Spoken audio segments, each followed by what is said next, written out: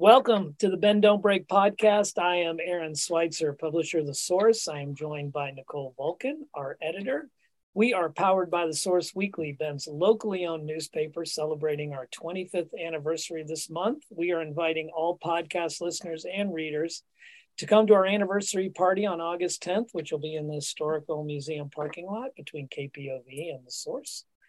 We're glad you're taking some of your time to listen to us chat with people who shape our local community.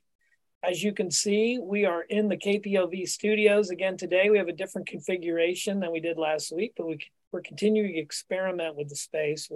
I'm digging our backdrop here, which we've got. We look super professional. Yeah, pro. We've got a nice boom mic shoved in here.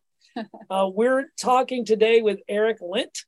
Lint has worked in politics across the Northwest, approaching it from a variety of perspectives, from newsroom to lobbyist, congressional office to campaign trail. Eric now informally consults for civic groups and candidates across Central Oregon with a focus on data and outreach. He maintains a really great local website, a politics blog, bendvotes.com, that I enjoyed surfing today. Learned a lot. Eric, thanks for joining us. Yeah, sure thing. Thanks for having me. Hey, you caught our attention from some of the data and number crunching you've done following recent elections, something you do on the side in addition to your regular work. Why jump in and do this work? Why put on all this time on things like your website? Yeah, so my background, my day job is in health science communication. I work remotely, one of those people in Bend here. But I previously worked in a local medical lab. And the civic work that I do here has always been on the side. It's always been after hours and additional hours. So it's always been my 41st hour of the week, every time that I go do something in the civic arena. And I'm a renter who once served on my local neighborhood association board. And when I moved to Bend, I came here because my wife got a job, followed her down. As you mentioned, I've previously worked in politics, variously lobbying the state legislature up in Washington State and Olympia. I've worked with congressional offices, and I've done formal campaign work. So I had a variety of experience. And in Bend, we've got so many great people in this town with deep expertise. We've met, I met the guy who invented ultrasound here, right? There's so many cool people in this town with great experience. But a lot of folks are living their lives and they're busy. And for whatever reason, there's people doing Sierra Club environmental work over here and social justice work over there. And then there's the politics works over here. So how do you stitch all that together? And that's kind of where I found my groove, is trying to weave between the different organizations and trying to connect the dots and fill in with different places like, hey, I can help you fix your website. You said you wanted to help doing the live stream. I can help with that. So it's just kind of been informally finding where I can fit in and help out. But you're also doing this kind of number crunching thing, looking for data to present. So How do you decide what you want to pursue? Is it based on the lack of coverage elsewhere, or how do you decide? You're doing choice stuff. It really is kind of that, I worked in a regional newsroom covering politics and supporting their data work during the 2012 elections.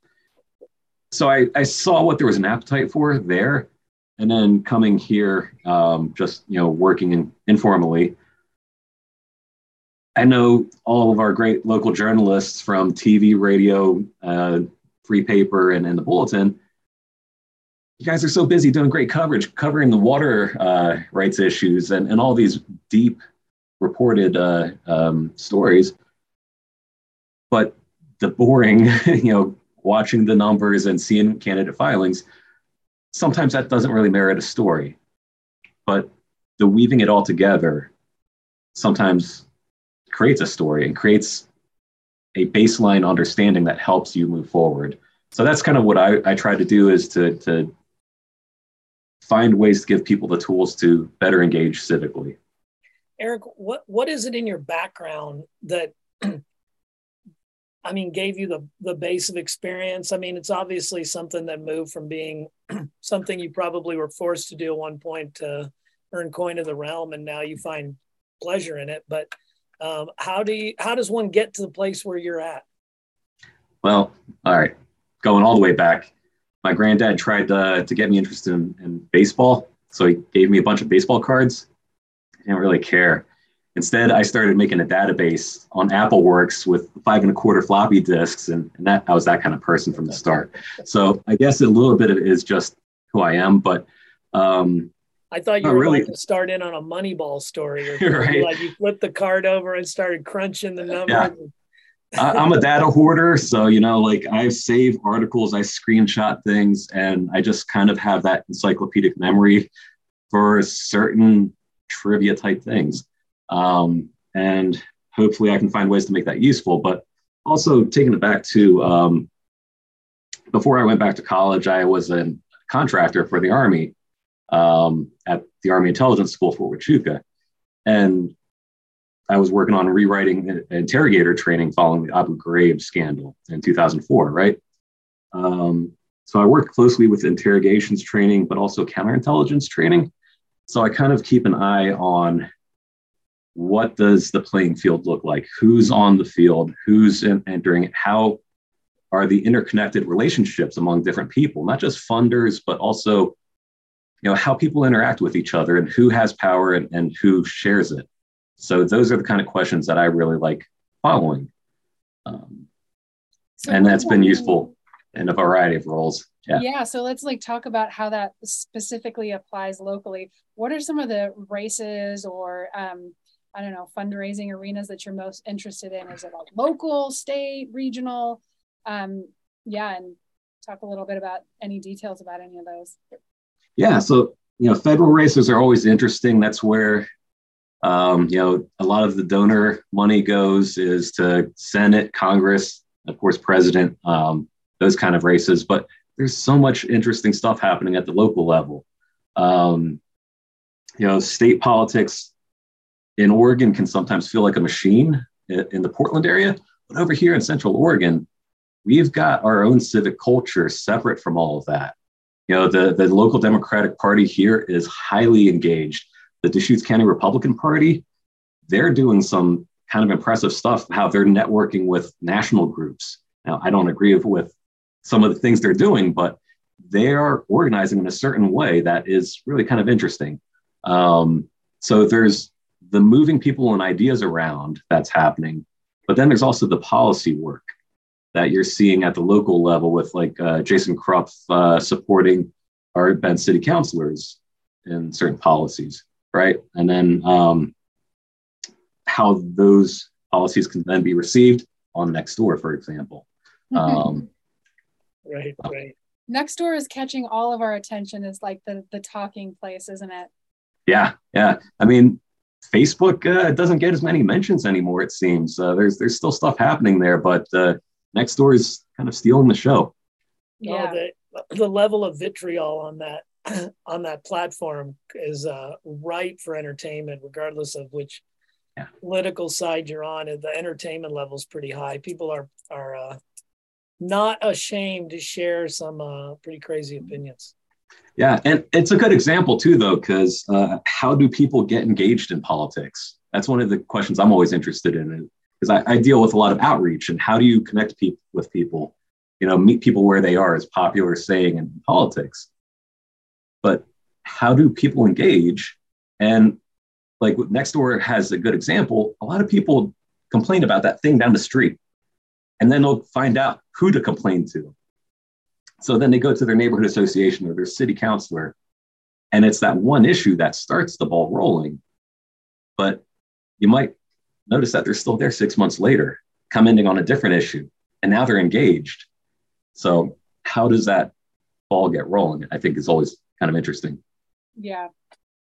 I'm curious, following the last election, you did a lot of number crunching, you presented some data. What were some of the things that kind of got the most traction or the most conversation pieces in regards to local elections? So last year we had the contentious school board elections. That was in spring of 2021. And that coincided with a national movement talking about CRT and all these things that no one cared about just 6 months earlier, right? Mm-hmm. Deschutes County and the Ben Lapine School Board, we had some deep-pocketed individuals involved with that. And they were able to leverage their connections to get some national attention early on. There was an appearance on Fox News, and that kind of invigorated that side. But it also drew in the liberal side. It's nonpartisan races, but, it kind of fell into liberal versus conservative terms. And folks had their ideas about what mattered to them, but they didn't necessarily know the names of the candidates or just how much money was moving around here.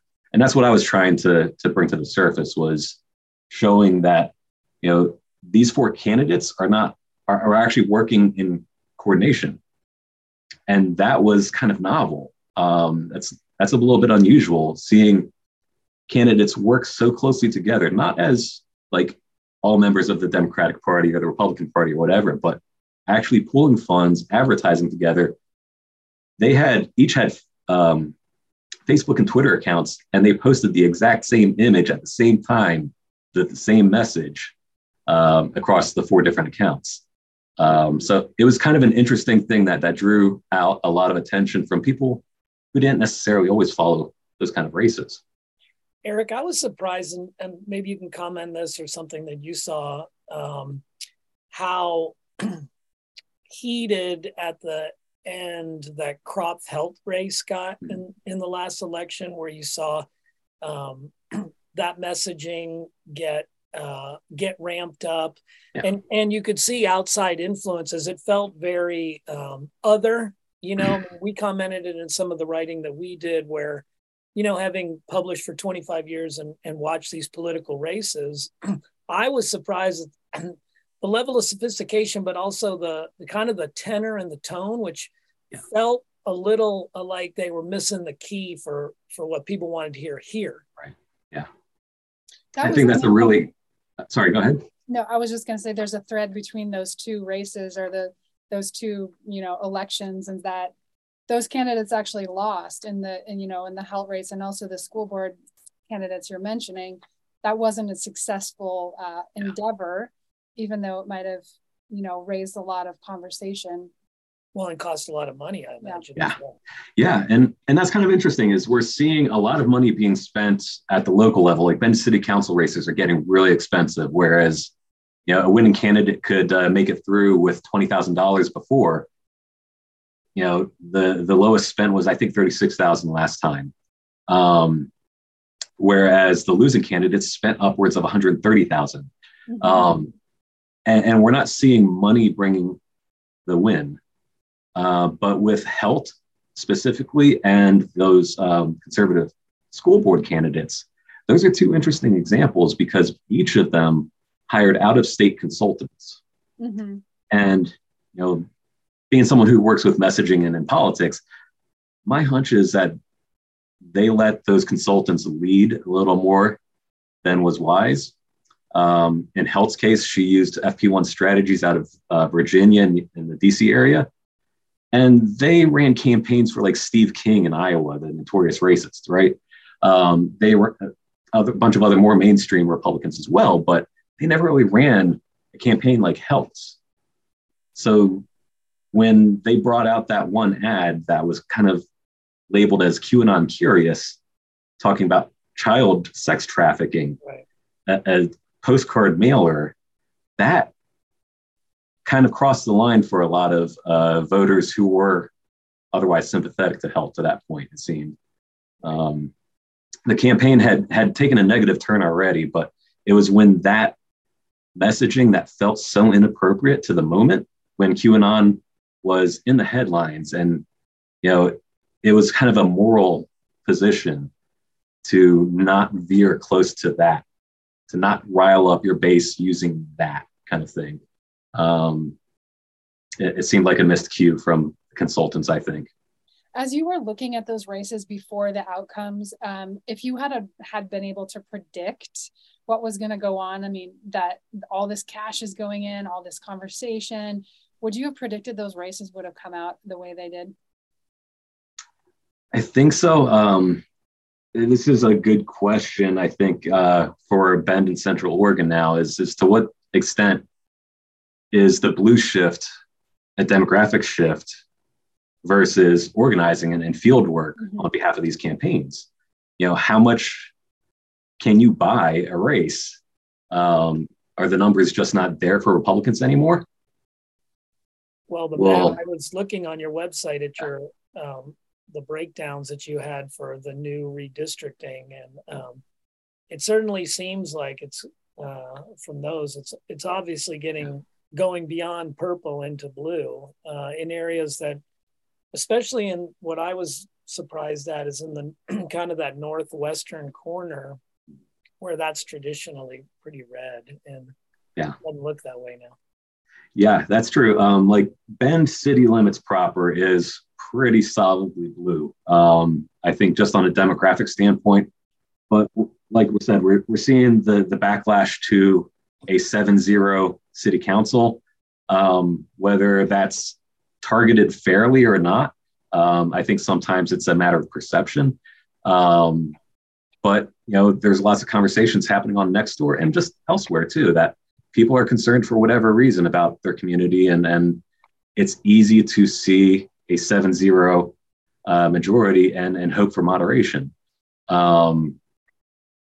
Whether a differently composed council would have done things differently, who knows? But I think what it comes down to is candidates always matter. You remember we had a gentleman running against Rita Schenkelberg the last time around, who few were really familiar with, and his campaign didn't go very far. So, you don't have to be the most dynamic Barack Obama level candidate, but candidate does matter. But you also need that field game too, to go knock on doors. You have to have people that care about you to go work for you, and money can't replace that. Yeah. So I want to belabor the fundraising thing a little bit, because you had some interesting info about the Deschutes Republicans and some of their fundraising tactics that they're using now. Tell us about that, what you found out. Yeah, and there's different things happening, like with the school board races, where they created that PAC and did coordinated activities. That was kind of unusual as far as school board races go, right? That same year, last year in Redmond, we saw similar things, not as well structured, but where they, for example, bought a billboard together. All of the conservative candidates bought a billboard on 97 together. And some of the candidates didn't report their campaign finance figures to the state. They say they didn't reach the threshold for reporting. But it's kind of questionable when you buy a billboard and show off the things that they showed off on Facebook. It seems like they got pretty doggone close. So there's some kind of skirting what's reportable happening. There's some interesting things happening with structured payments and that sort of thing. But one thing that's kind of interesting now, this past year, we've been seeing with the Deschutes County Republicans in particular, they're doing a lot of fundraising using it's payments for, or I forget the exact term, but it's items sold at fair market value. So when they have their monthly meetings, they charge $30 a plate for dinner, for example. They have auctions. They auctioned off a baseball bat signed by General Michael Flynn after his Make America Great Again tour, right? So they're doing things like this, that when it's an item sold, you just report $500 for an item sold at fair market value. You don't say $500 from Betty Smith over there. So it kind of obfuscates the sources of income. And as Ben gets more larger, more politically savvy, I mean, these kind of fundraising tactics, are they unique, or are they just things that they're importing from larger markets? I mean, what's your feel? My initial impression was that they just didn't quite understand how reporting works, because a lot of this stuff is done by volunteers. And I thought it might have just been an accident, but it kind of, at this point now, it seems like it's a regular thing. So to the extent that it's done to intentionally obfuscate, I don't know that it's done intentionally to obfuscate, but it does seem like it's being done because it's easier in a certain way.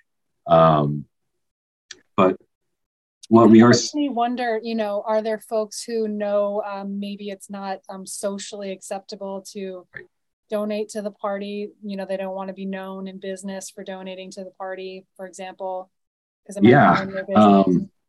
And there's some good examples of that, because there are a handful of big dollar donors that we're seeing, like Jonna Polish, the wife of one of the men who run Polish Homes, right? She became highly active in the anti-vax movement before the COVID pandemic. There was a piece of state legislation that came up, and it activated a lot of these concerned mothers that are concerned about vaccine requirements. They rallied around Senator Tim Knopp, who shares their views, and then found that pathway into the Deschutes County Republican Party. They were appointed the legislative chair and I think outreach chair, and a couple positions that didn't exist before were made to keep these people involved. I don't know if they hold those positions still, but we saw $10,000 recently from Jonna Polish to Michael Sipe, and that's just one payment. They're giving large payments to other candidates as well. I was a little surprised to see that a political candidate was presenting sponsor of the fair. And you mentioned that with Sipe.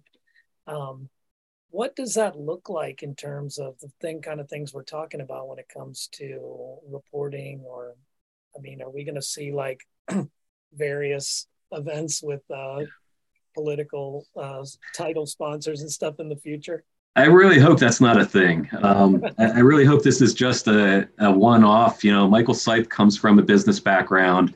If you look at his Facebook page, he lists like 6 different companies that he's entrepreneur CEO of. So he's that kind of guy, which more power to you. But he's also been highly active in promoting a lot of big local civic things like the prayer breakfast locally, the Christmas parade, and those kind of things, where you do a lot of boosterism. So I think this is just something that kind of makes sense to him in particular. And I'm not sure that it'll quite pay off. Now, HD 53 is probably one of the closer races just because of how it was drawn. Mm-hmm. And where it is that Senator Knopp, as minority leader, had some say in that to Jack Zika's detriment. But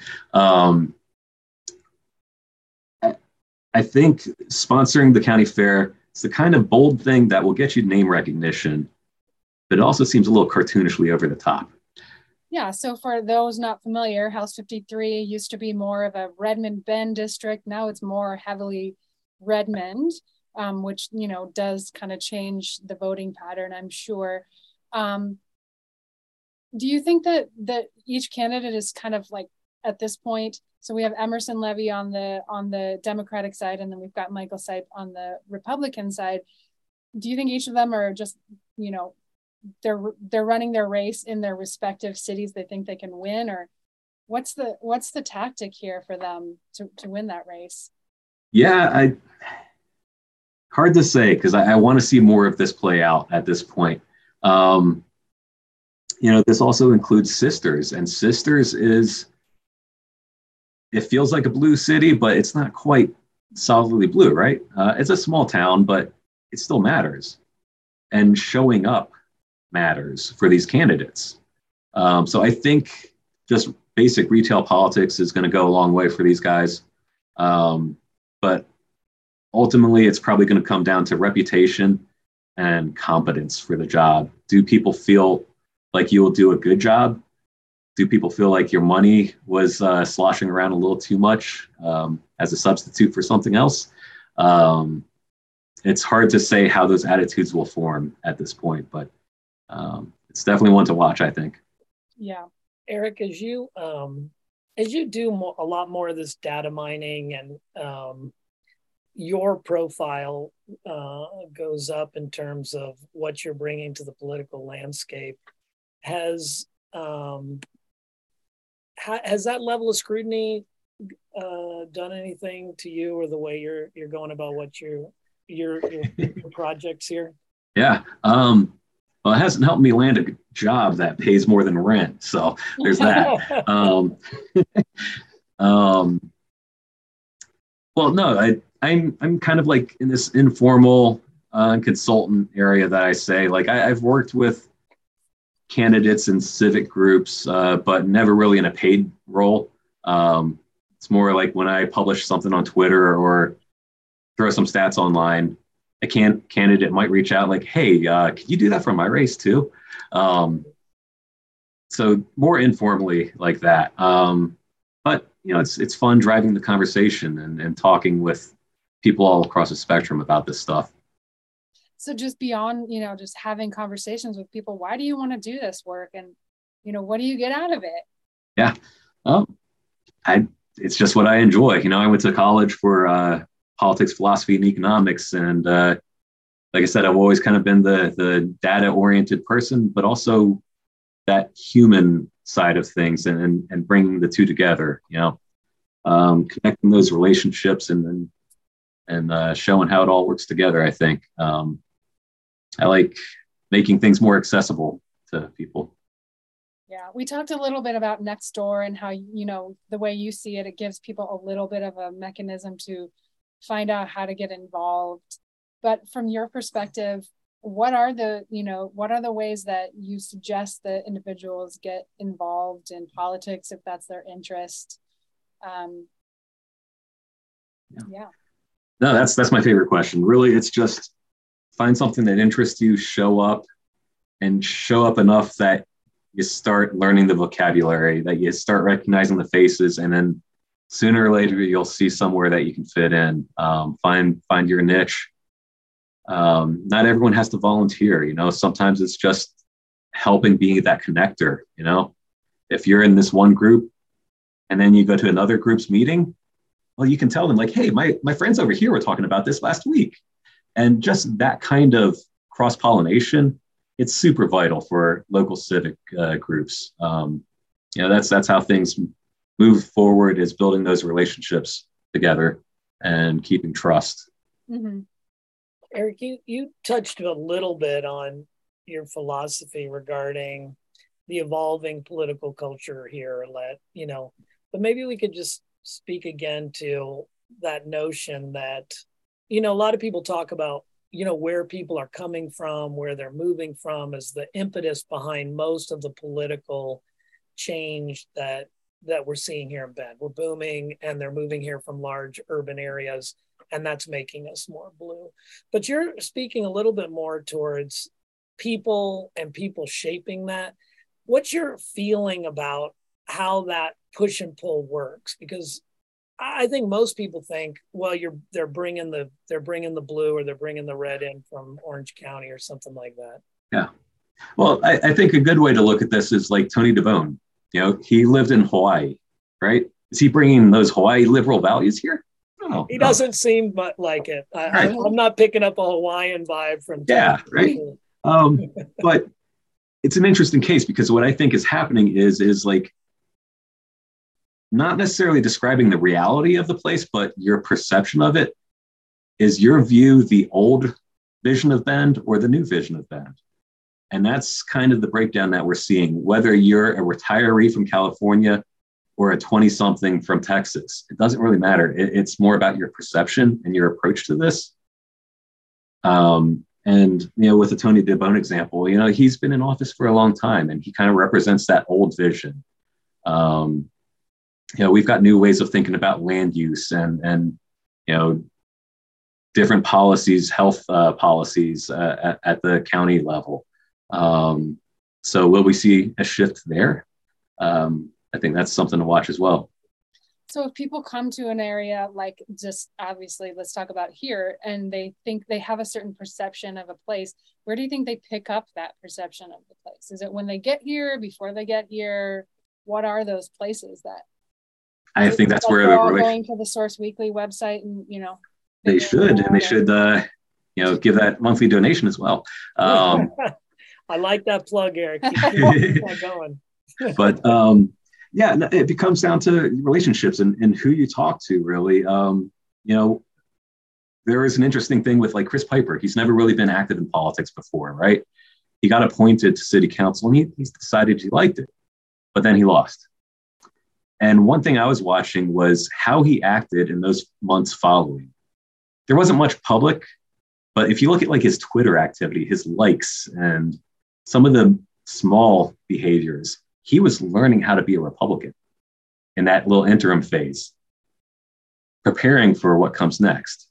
He was meeting with officials and the kind of people that you need to run a campaign. And he was learning through that phase. So part of it kind of falls, where you land in things and who your social circles are, who are the people that you trust and what do they think?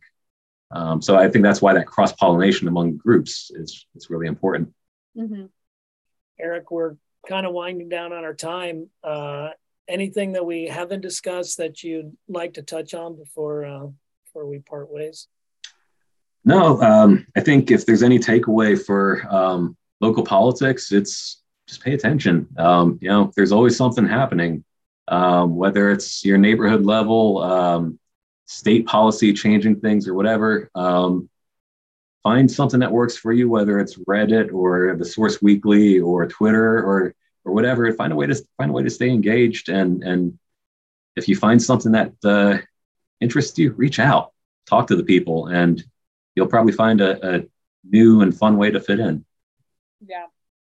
Well, of course, we'll be checking out benvotes.com throughout the political season, seeing what our friend Eric Lint is doing over there and what he's finding out as we get into this next round of November elections. But for now, thanks so much for coming on the podcast. Yeah, sure thing. Thanks for having me.